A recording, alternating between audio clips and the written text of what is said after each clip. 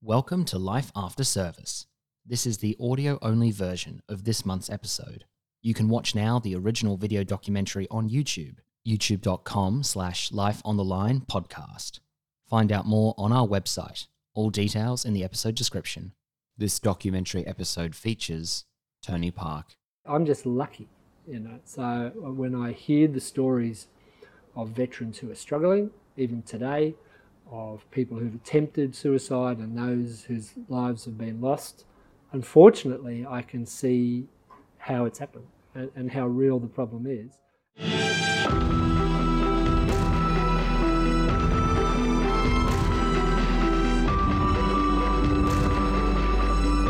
around the country, Australians sign up and put their lives on the line to do their part to protect the nation and its interests. But when the day comes to hang up their uniform for the last time, it's the end of one chapter and the beginning of the next. In this series, we talk to some of our veterans about their life after service.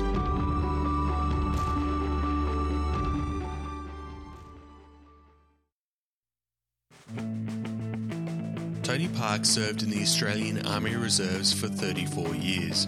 He had a 6-month deployment to Afghanistan in 2002, where he worked alongside the Special Air Service Regiment as a public affairs officer. In Season 4 of Life on the Line podcast, he told Alex Lloyd about the highlights of his time in Afghanistan, his transition home, and how he saw the military's relationship with the media and the public change over the course of his career. Today, Tony is an international best-selling author. He and his wife Nicola usually spend half of each year in their house in Africa and half in Sydney. He caught up with Alex at Hornsby RSL in Sydney to talk more about his life after his military service. So, Tony, we want to have a chat today about your life after service and how you went with that transition, as we're exploring with a few veterans. But before we get to your life post-military, in our Life on the Line podcast, we missed a particular Afghanistan story. Can you tell me the story behind this photo, Bin Laden's balls? Yeah, that is probably my crowning achievement. Bin Laden's balls are your crowning achievement. As PR officer. It was significant to me in a number of ways because I was there as a public affairs officer. Most of my work, 99.9% of my work was desk bound. I wasn't in the field. I was sort of relaying information about what our troops were doing back to Canberra and relaying news from Australia back to our troops and trying to keep an eye on the bigger picture thing.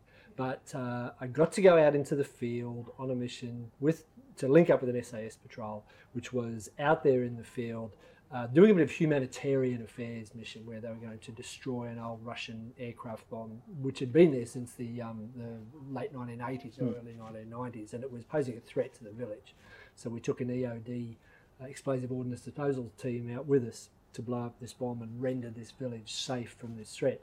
But the other facet of the mission was a direct order from the commanding officer of the Special Operations Task Group, which was bring me the balls of Bin Laden. So our patrols and a couple of the American patrols had picked up that infiltrating across the border from Pakistan were not only advisors and arms and ammunition, but candy. This particular What kind of candy? Sweetened balls, which were called Osama Bin Laden Kufa balls, and they were produced in Pakistan, and they had a very fetching picture of Osama Bin Laden giving one of his famous speeches with a few jets in the background. And it was a brilliant piece of enemy propaganda to just sort of keep that message bubbling out there amongst the tribal villages in the border country where this was between Pakistan and Afghanistan, that Osama is A-OK and he's on our side, and here, have some balls for your kids, So we knew these things were around. And the patrols had sent back photos of them, so we thought we have to get a packet of these balls. In fact, we had 2 packets that the patrols had sourced. And so my commander said to me, bring me the balls of Bin Laden. So we went out there and did a filming job where we watched the big bomb being destroyed and the village rendered safe. And then I had to pick up the balls of Bin Laden and then bring them back so that my commanding officer could present them in a ceremony to the commanding general of the American task force at Bagram Air Force Base, and with much pomp and ceremony in front of the PAC Divisional Tactical Operations Centre, the Australian commander of the Special Operations Task Group handed over Osama bin Laden's balls to the American commanding general. Of course, it went down a tree. I heard that packet of Osama bin Laden Kufa balls was last spotted in the SAS Regimental Museum in Perth. It might have been superseded since then, but that was back in 2003, I think. Did you get a chance to taste bin Laden's balls before the SAS took possession? Fortunately not. Fortunately not. Yeah, but it was. The serious side was that it was right near the end of my tour. It was getting into sort of November when it was starting again. 2002. 2002. In that first rotation that had begun with the Twin Towers, just after the Twin Towers bombing, when the first troops had gone in late 2001, and I was there from July 2002 to December 2002. And for me, it was professionally rewarding because it had taken a while, one, to get the special operations community used to the idea that they could have a PR officer and perhaps engage with the media. That, I might say, was not coming from the people on the ground who knew they had to be able to engage with the media and deal with them. And it took a while, but after a few months, I think they felt comfortable enough to send me out into the field, although the threat environment was quite low at the time. Indeed, the war was just about over in Afghanistan at that time. So it was an interesting bit of humanitarian aid. The troops by that stage were gathering intelligence while doing things such as distributing medical supplies and educational materials and collecting Osama bin Laden's balls in the process. Because, as we said, 2002, we pretty much only deployed SAS at that time. So I know there's a lot of famous shots that get used of SAS troops over there, and all that's quite staged. But this was one of those very rare occasions you actually got to go out on a real patrol and get some real footage, some real imagery from them doing their job. Yeah, it's funny. We had Australian photographers and videographers from the Australian Army come over, and yet early on in 2002 there was still this reticence to let them out into the field. And I think it was very significant because I took an American combat cameraman with me, a sergeant, and the footage that he shot from that patrol, it's sort of grainy, bouncy, jiggly footage, is actually the only real life publicly released footage from that whole first deployment to Afghanistan, video footage that is. That wasn't staged, that was actually taken on a real patrol. Not much happened, but I think it probably has some significance with that. I shot an interview with the squadron commander at the time, and funnily enough, until much more started happening in Afghanistan later on, everything that was in the War Memorial, for example, most of what was in the War Memorial was the staged pictures and staged vision that came out of that first tour.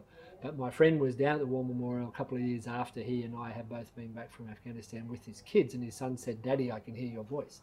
And he went around the corner, and there, playing on a TV monitor in the War Memorial, was this interview that I had conducted with him, with his face pixelated in the field of the mission they were on. And again, that was significant because that's probably the only it is the only example of an SAS commander in the field giving an interview during that first 12 months of the war.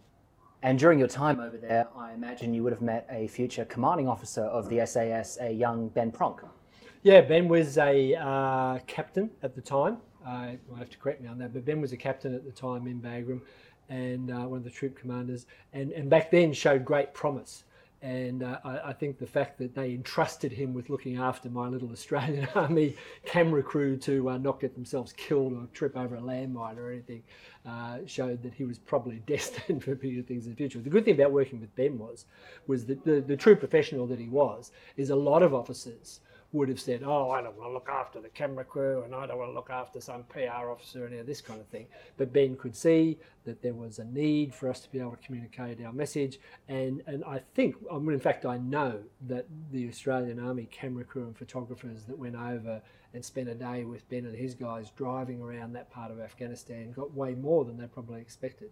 Because I think he was a guy who impressed me at that stage, where not only was obviously a very good operator in the field, but could see the big picture as well too, and that probably marked him, for bigger things in the future.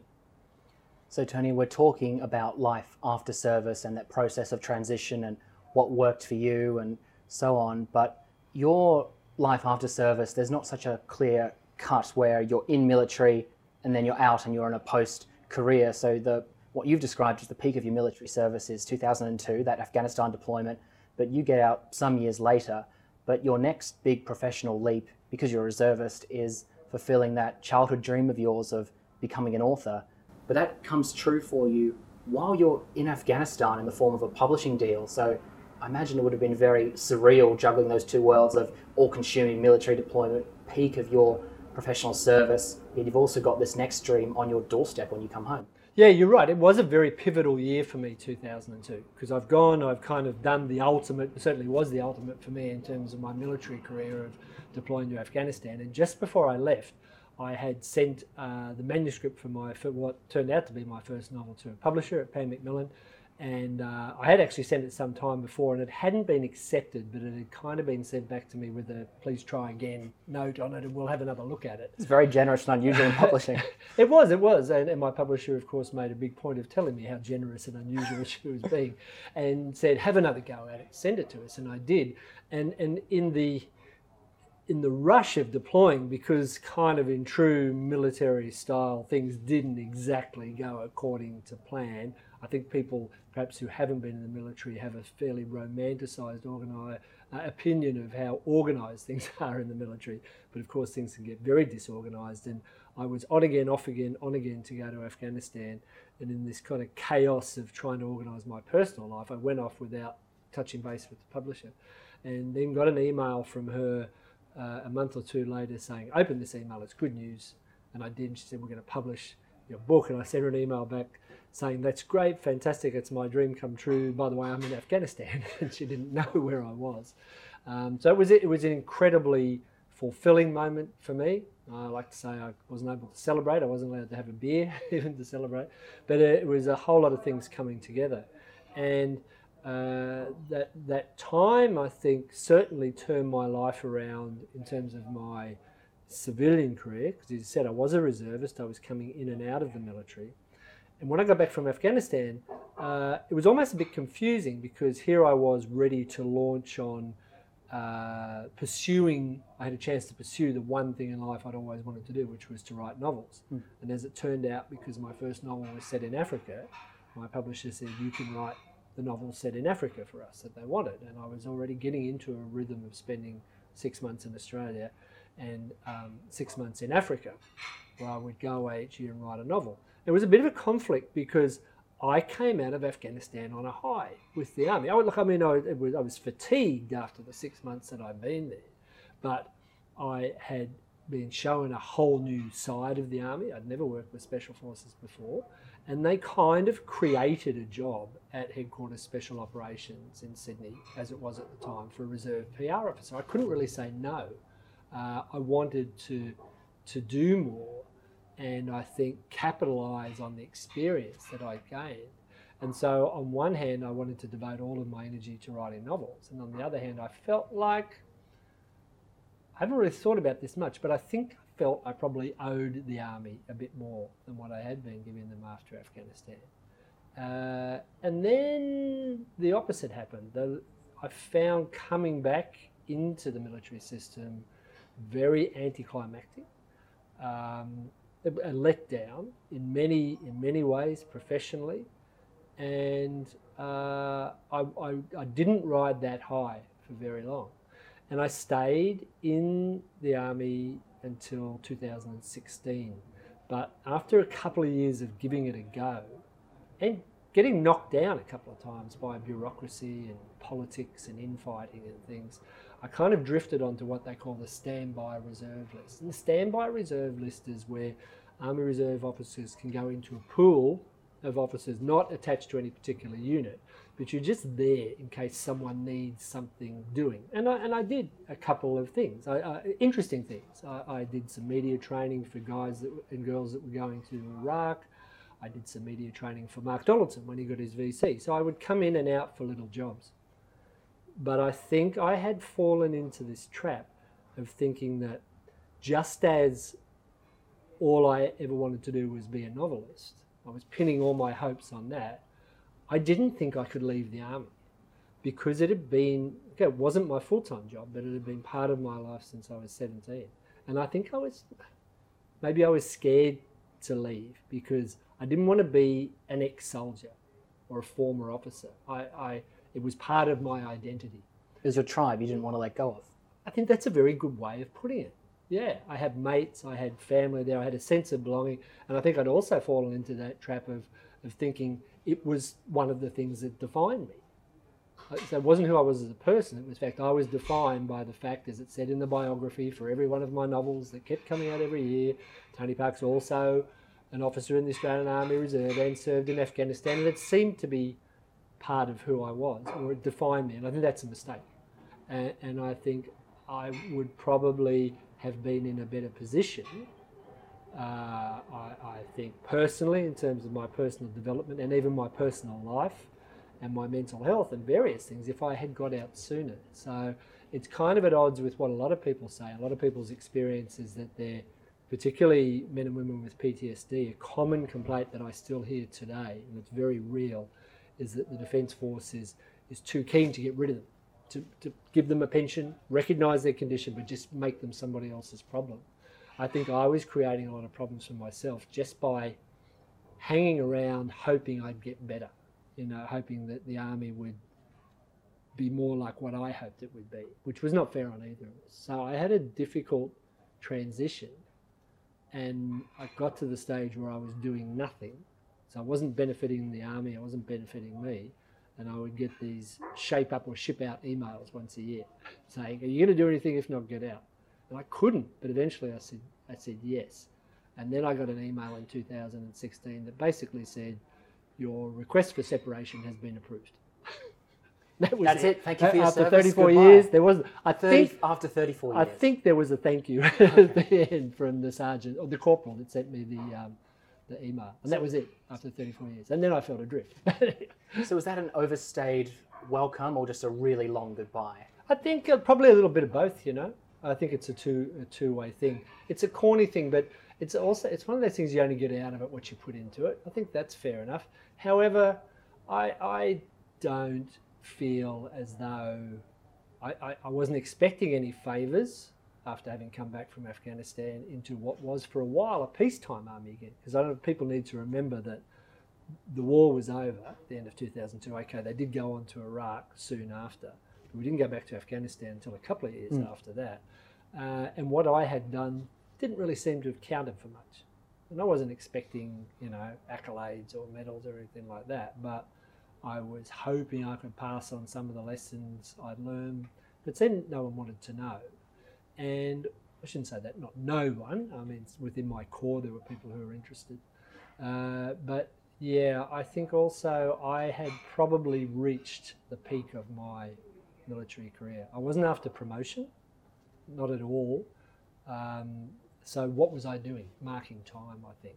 Yet, as I said, I think I had fallen into this trap of thinking that because I'm in the Army, that's who I am, and I have to stay. And that was where it all started to go wrong. So it's December 2020 we're talking now, so that's just over 4 years ago. You had this separation. How's your relationship with Army today? How do you feel about it now when you've had a few years to process that? I feel better about my little bit that I did. For a long time I didn't. I also felt guilty that I was staying in and not doing anything else. I knew within myself that there was probably not much point in me putting up my hand for another deployment because I genuinely didn't think it would be worth me going. I totally undervalued what I had done and what was being done. So I don't think that was part of the problem, but I think looking back at it now, yeah, I see some. I feel better about my own service.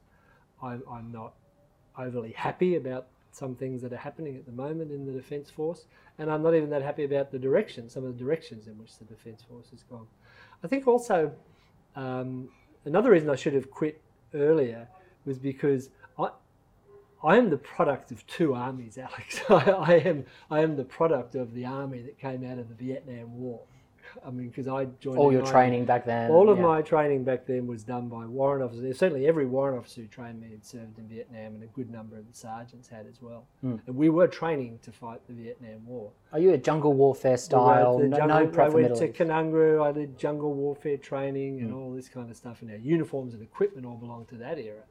And while I was in, we changed, and probably it was around about the time of Timor in 99. I had gone to the PR Corps, the Army's focus in those operations, and the ones before that had been much more about peacekeeping, and they had been about international engagement in a different way. And we were moving into a new era, you know, where it was not okay to have heavily subsidised alcohol and strippers at parties, all these sort of things that used to go on. And the world was changing and standards were changing.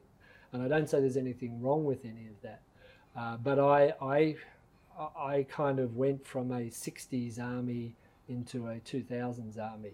And that was a big shift for me and for a lot of people. Our experience changed. What we expected changed in the army. And I still think the Defence Force it's taking a long time to do it, but it's still going through a very long period of trying to work out exactly what its identity should be today. And its identity today, while the mission is fundamentally similar, is very different to what it was in 1982 even, let alone 1972 or 1962 or 1952. Speaking of identity, you talk about how you defined yourself as an Australian officer. It's a huge part of who you are. But what I think has made your overall transition into life after service more successful is the fact you had something else going on in your life. If the army was your only thing, you could be in a lot worse place than you are now, because you were citing struggles and difficult emotions you're grappling with over a substantial number of years there. But at the same time as all that's going on, you've got this stuff to keep you grounded, to give you fulfillment, give you purpose, which I think is really important. And even this first book, it's about an Australian Army veteran giving overland tours in Africa, trying to escape problems of a troubled past. Is that semi-autobiographical? Or? Well, I think, you write about what you know. That's always good advice for first-time authors. I never saw combat, but I know plenty of people who did, and I had a lot of experience in the Army or on the edges of operations in the Army. So I could draw on that. I think your first point is really, really hits the nail on the head. Is that I didn't have to worry about transitioning because I already had a job. But it's something we hear time and time again about the lack of support and lack of preparedness for people leaving the Defence Force, many of whom have had as much time as I have, but in the full-time Army, and not being supported or prepared for their time to leave. And I've seen so many examples of that. When I was working as a public relations officer for one of the brigades in the late 1990s. I mean, I was with my brigade major had served in Rwanda, and he was getting ready to leave the regular army, and he came to me and said, I just have to ask you this question. He said, headhunters, recruitment agents, do I have to pay them to find me a job? That was the level of preparedness that a major, a field grade officer had back then. And in so many ways, it hasn't changed. I think if you look at Veterans Affairs today, it's still in the news. And I'm working on a book now, where these issues have happened during the Vietnam War and then all the operations since, where there is this disconnect between the military and then the veterans community and the Department of Veterans Affairs. And people tell me now that people leaving the military now, they have a seminar from DVA, they are given a veterans white card which entitles them to free mental health care and free treatment for serious medical conditions such as cancer and other illnesses. Now, that's great, but that's only happened in the last year or two, after our longest war ever is over.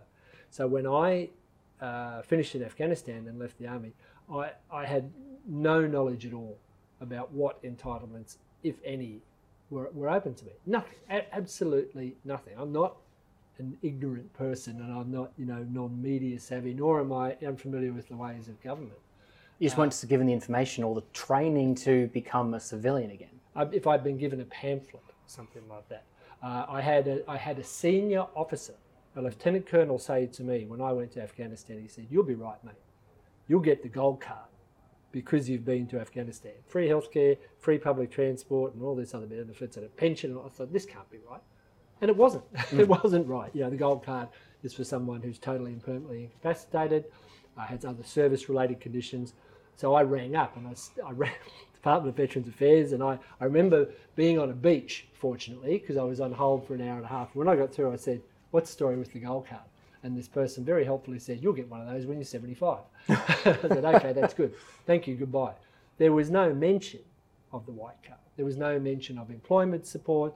There was no mention of transition support. Now, all these things are there, but I got the feeling it was because they didn't want to make it any easier than they had to let people know what was going on. I don't say that out of, you know, criticism so much. I think it's probably more a fundamental disconnect between the ADF and the Department of Veterans Affairs. A friend of mine who worked at DVA, I didn't know this, but she told me that they have no database of who, they don't know who a veteran is. They don't know who has served because Defence doesn't share that information. Why not? You know. So for me, yes, I had a job. It's turned out to be a promising, good job for me because I'm still writing books, which makes me feel lucky. But I think really I'm just lucky, you know. So when I hear the stories of veterans who are struggling, even today, of people who've attempted suicide and those whose lives have been lost, unfortunately, I can see how it's happened and how real the problem is. And it saddens me to think that we're still having inquiries, talking about royal commissions, perhaps when we could be spending money right now to address things that quite frankly should have been addressed 15 years ago when people like me started coming back, or when people started coming back from Timor, or when people started coming back from Somalia or Rwanda. I do want to come to your specific story, some more stuff about your writing career in Africa and all that, but before we come back to you specifically, you cite some real big picture, systemic level issues there, but if these things have been, and you're right, they have been talked about so long, Veterans Affairs is not a new conversation or talking point this year or since Afghanistan Operation Slipper finished up. Why are we having the same conversation over and over again, do you think? Look, as someone who's worked in government as well as been in the military, my gut feeling is it comes down to the two most common issues in government in Australia, and they are money and turf. It makes no sense to me, but these are things that are, you know, problems at every level of government. Where there is money, people have to jealously hang on to it and guard it, and when there is turf, it has to be defended at all costs. And it doesn't matter if people fall through the cracks between those two organisations. They're just collateral damage. And that sounds like, look, you sound like a conspiracy theorist or a whinger or a scaremonger. But, you know, when someone like me, who has no real service-related problems, I've had a bit of counselling for things that have been partially related to my service, and do I need a pension or government funding to address those? No. Was I entitled to it? Yes. The simple fact was, but nobody went out of their way to tell me. So do you put the onus of getting help onto someone? The other analogy that I think has come home to me recently is if a corporation like BHP, one of the big mining companies or construction companies, could have a situation where workers were being physically or mentally affected by their work, and yet there was no recourse or no duty of care being shown, people would be pretty justifiably outraged about it. And so I think that's probably, I think, what hurts me most about it. The fact that all of this is avoidable, and I suspect it's about money. That does sound a bit harsh and conspiracy theorist driven, that they don't want to let people know what they're entitled to because it will cost them too much. I see that in many arms of government all the time. And the turf war is, can anyone give me a reason why, if you sign the Pledge of Allegiance, take the oath of allegiance to the Australian Defence Force, that you would have any objection to the Department of Veterans Affairs sending you a letter when you get out saying this is what hello, welcome to civilian life, and this is what you're entitled to. I don't see what the disconnect is. I've never been able to see what the disconnect is. You describe some pain there, but I imagine something that was a balm, something that was soothing, that helped, was escapism when you're creating your own worlds to escape to as well. Tell me first, how did your relationship with Africa start? Like, what first drew you to the continent, and when did you start to live there half the year? Well, my wife drew me to the continent. In 1995, she said, we're going on a safari holiday. And I thought, oh, well, fair enough, whatever. You know, another tick in the box, because we'd done a fair bit of travel. But the continent took hold, and I don't know whether it was the wildlife, or the landscapes, or the people, but I think as someone who at that point in my life was starting to hatch a plan to get serious about writing, it had all the ingredients. This was a part of the world that on one level was similar to Australia in the landscapes of the outback and far northern parts of Australia. There was this affinity with the land and a love of the outdoors, but you throw in a bit of civil war and some lion attacks and elephant charges and crime and corruption and poaching, and it seemed to have all the ingredients for a story. And so my wife and I became hooked on the continent, principally initially through the wildlife. But I think as someone who worked as a journalist and wanted to be a storyteller, everybody had a story. And I felt I needed to start writing these stories. And so I wrote this novel set in Africa, which was my second attempt at writing after my first one failed. And it got published. And it seemed to me that I found this niche, and I had found it before I went away with the army to Afghanistan. And so I think even going away on deployment, while that was so important to me, it also made me realise that one of the things I was missing was Africa and writing and the ability to just immerse myself in another world, as you say. And it was a bit of escapism for me as well. Yet I could draw on some of the experience I'd had in life. And it was interesting, I did a seminar for the military art program, which is run by the wife of a friend of mine that I served in Afghanistan with over in WA, and I did a veterans writing course in Perth a couple of years ago, and I found there were a number of veterans who felt that writing about their experiences was something that they wanted to do, that they thought could probably help them. And yet also a way of trying to perhaps shine a light on some of the issues they were facing as well too. And so I think as I've kind of had more time to reflect, as I've got older, the books are still action-oriented thrillers, but there's a few more underlying issues in there. I mean, some of my characters have moved from being, you know, kind of action heroes to heroes with a bit of post-traumatic stress disorder, you know, or addictions or other problems that have perhaps been linked to their service. So I think you kind of, as a writer, hopefully you develop a little bit, and hopefully your characters do a little bit as well too. Because the property you and your wife Nicola own, you're on the edge of the Kruger National Park, so you're on the edge of a war zone in a sense in terms of the war on poaching, which is not to be underestimated in the gunfire, the number of casualties involved in that and that big operation that it is. So you're in a real heightened environment there. I imagine that actually gives quite a lot of energy to thriller writing, as well as just chockers full of inspiration for beautiful landscapes, and you've got a different animal to focus on, or in your 2020 novel, cycads in Last Survivor. So you've got that energy there from naturally coming from the land, but also you've just come from a heightened environment of Afghanistan, say, and then you're taking yourself back to Africa. Now, I'm not trying to directly compare the two, but you must be getting a kind of another dose of adrenaline buzz to fuel you and keep you going. Yeah, well, I think one thing I can never claim as a writer is writer's block. Where I live in Africa, there's always something happening. And as you say, a large part of that is this war that's being fought to protect wildlife and the natural environment. As you mentioned, things like plants are under threat, as well as rhinos principally being the big thing near where we live in the Kruger Park. And if you just look at the rhino problem, that is armed poachers from within South Africa and outside her borders coming into the big national parks to try and kill rhinos for their horns to be marketed in other parts of the world as status symbols and ostensibly for traditional medicine. But it's a full-on shooting war that involves the military, the National Parks Corps, private security operators, military veterans, high tech, military working dogs, just about anything that you can think of that's employed in a modern war, short of artillery, is being employed in that war against poaching. I went to an interesting presentation, a fundraiser for working dogs, sniffer dogs, in the Kruger Park a few months ago when I was still in Africa.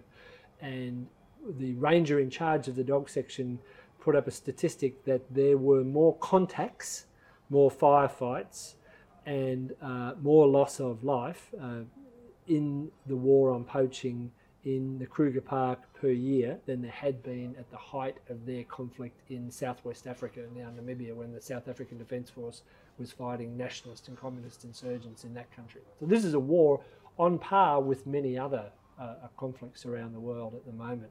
So yeah, it provides inspiration, I think, and that's a two-edged word, so it provides material stuff.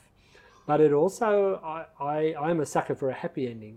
So I see cause to celebrate some of those efforts, because while the future of many endangered species is not good, it would be far worse if there weren't good men and women literally putting their lives on the line. No pun intended, but they do. They go out every day, because where I live in South Africa, conservation is not writing an email to your member of parliament or chaining yourself to a tree.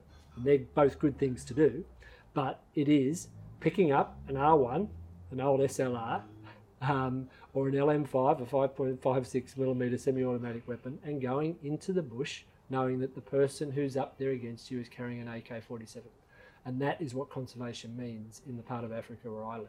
So I can't help but be inspired, and I can't help but want to tell those stories, particularly for things like tracker dogs. I did a non-fiction book I've re-released called War Dogs, about tracker dogs in Afghanistan, and so IED dogs. But these dogs are being used, and they're becoming a game changer in that war in Africa, in my little corner of Africa. They're having a huge impact. So there's a lot of parallels between the service life. I don't think my wife and I are adrenaline junkies, but it is fair to say that we do hear the chopper overhead most full moon nights, which is when the poachers are active, and occasionally we hear a gunshot, but we don't feel unsafe. And one of the reasons is because we know we are on the winning side as well too, and we know there's a lot of good work being done out there, and we know that this is despite I don't want to talk it up, it's not something that impinges on tourism or tourists. But even if we step away from the war on poaching angle, say you're having a quiet day or a weekend or a week there, you're still going to have that material, that inspiration, that energy coming from the big cat that's walking through your backyard at night, or visiting friends on safaris and stuff like that. So it must be, even the downtime is just something that is a dream holiday for many people like me. Yeah, look, it's fantastic. I mean, we live with nature, and we live on a small reserve on the edge of the Kruger Park. And we have wild animals that move through our area, backwards and forwards to the national park. We have a resident leopard. We have hyena that we see most nights, particularly when we've got a barbecue on. They come sniffing around.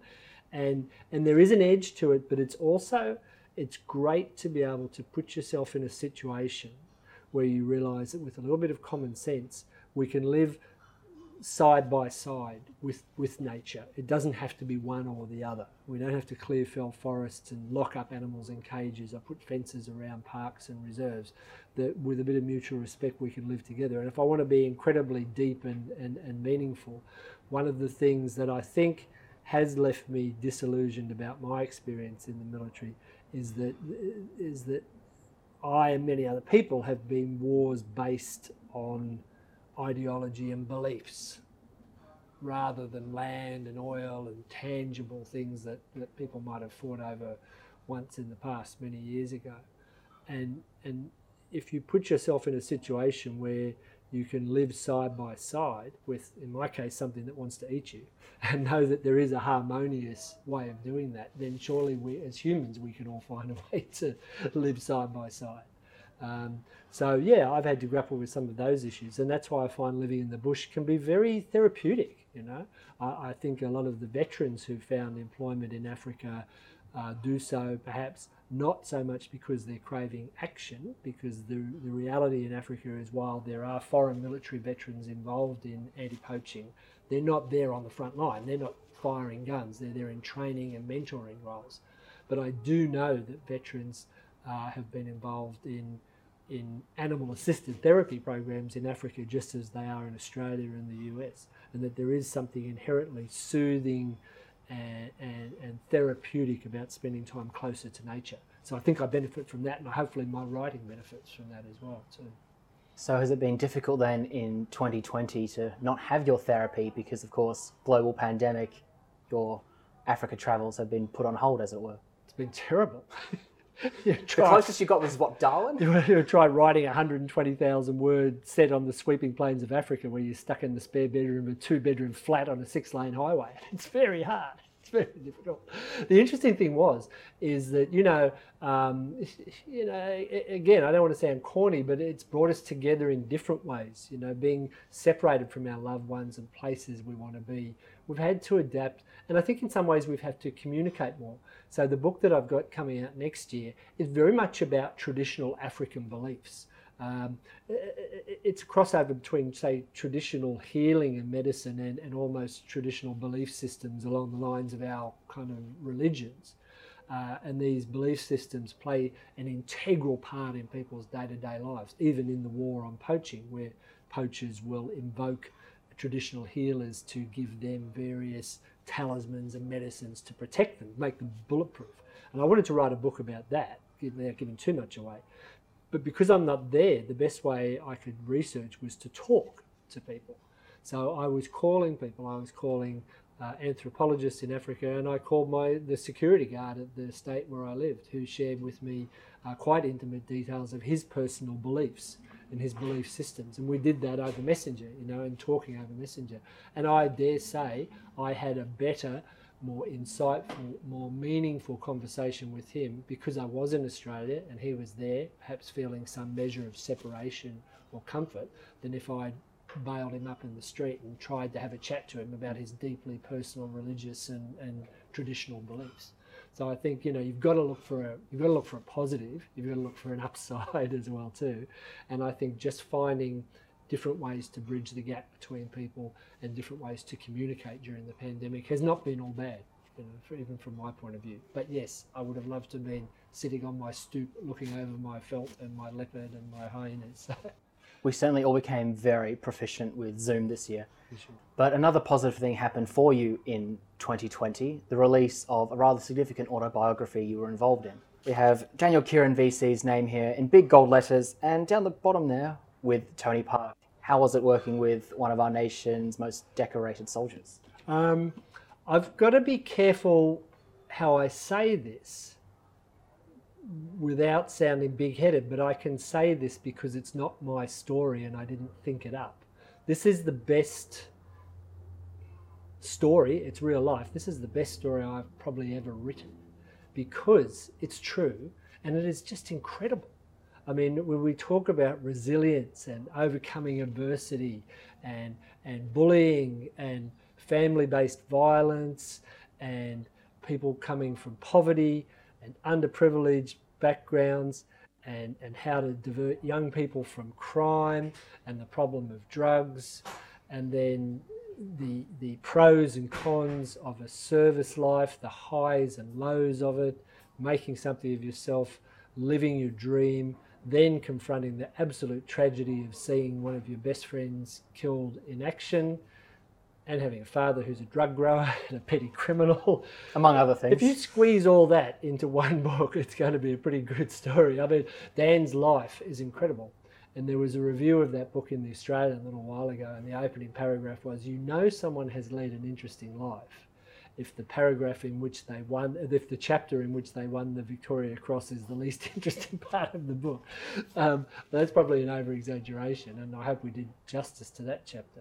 But this is again, I don't want to sound big-headed and I don't want to lapse into cliches, but this is a very inspirational man. This is a man who has come from a background that few Australians, I mean that, very few Australians could have conceived of the upbringing that this guy had, sleeping on a dirt floor under a tarp in rural Queensland for a large chunk of his young life, with a father who was a criminal. There's no other way to put it.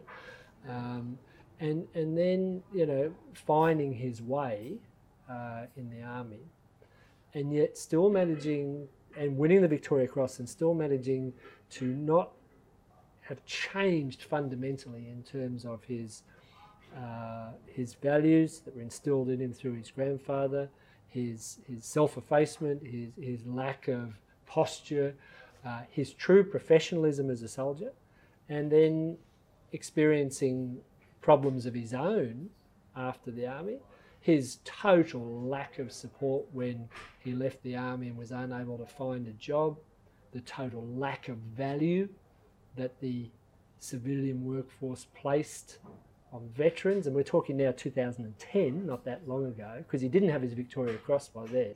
And the break he got was, I think, a manager who was a reservist in the mines as well. Yeah. So Well, his first break was one of his mates from the army who was dating the daughter of a guy that ran a drilling company. That's right. And his first job, travelling around Western Australia, lugging bags of dirt from a core sample drilling machine, was probably worse than anything he'd done in the army. That was his best option. That was his best option. He had to travel from Brisbane to Kalgoorlie to get that job. So he's a young man who has been an experienced military NCO with 10 years experience under his belt at leading people, has all the attributes that any decent employer should be looking for. And yet as recent as 10 years ago, he had no support and no interest from the private sector in what he'd done. Now, hopefully some of those things have changed since then. But this is a book that is chock full of lessons, of inspiration, of highs and lows, even after the army and through his personal life. And how he's a guy with very little education has been able to put himself through university. You can't make that up. If I wrote a novel like that, no one would believe it, Alex. So yeah, I'm in my own small way. I'm proud of the book, but I'm probably more proud as an Australian of what someone like Dan has done. For the military viewers, you know, the other thing that I found really interesting in writing this story is that our other Victoria Cross winners who've all done such amazing things come from the Special Forces community. We don't expect every Special Forces soldier to be a VC winner, but they've raised the bar as high as they possibly can. Now, Dan, as a soldier, as a corporal in Afghanistan, had a good deal of operational experience in Timor and in Iraq and in a previous tour in Afghanistan. So he was already a very experienced soldier. But when you read this book, what Dan did was something that I think just about anybody who served in the ADF would hope to think that they would be able to act like he did when put in a situation where he repeatedly exposed himself to enemy fire in order to draw that fire away from his mate who's being treated as a casualty and to try and pinpoint fire. Whether or not we can or can't do that is very much up to the individual. But the training that Dan had is the same training that people like me got at recruit training in the School of Infantry and our junior NCO courses. He is probably more like he's the everyman that I think probably just about everyone in the ADF could read that story and say, you know, that bloke, I've done what he's done. He's special because of what he did, but he is a product of the system, and he's a very good advertisement for the system at its best. Well, we've touched on today life after service, transition, what has worked and what hasn't worked. And we've seen, obviously, you, Tony, international best-selling author of nearly 20 novels, more on the way, on big picture non-fiction projects like this one. But when you reflect, I guess, on your story, on Dan's story, and all the other veterans you describe yourself as lucky, and I'm sure luck plays a part in all these things for those who've got the best stories. But I personally don't believe it always comes down to luck. Looking at yours and other stories, what do you think is the secret, or at least a key ingredient to a successful transition?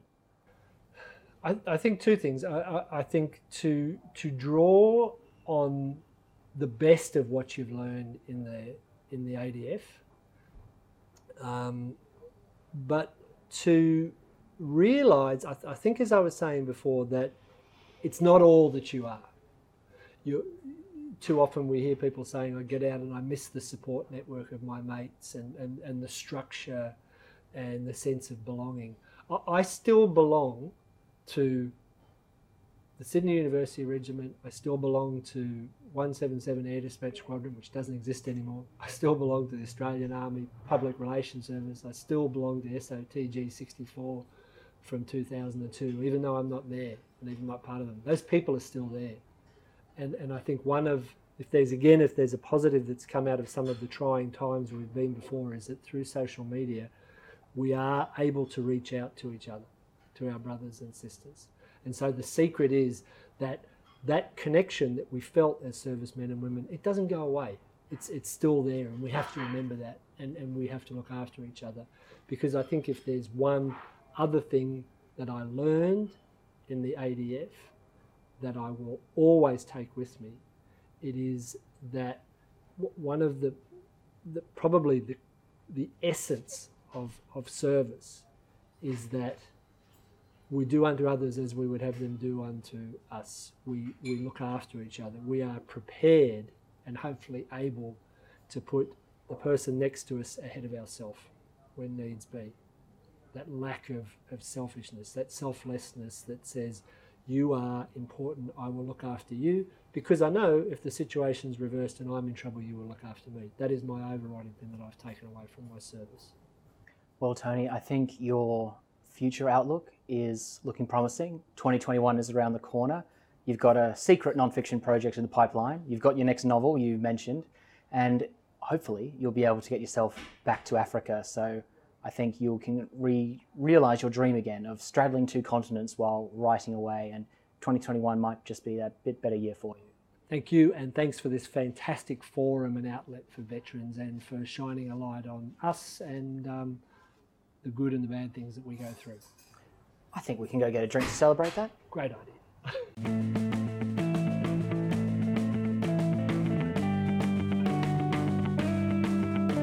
When the shots crack around you, you remember the high. But it wasn't excitement, it was just terrifying. The steel tore through clothing, mud walls, trees and flesh, as I emptied my mag towards nothing at best. And as I crawled forward and I looked through my sights, I turned and saw Rowdy give a wink and a smile.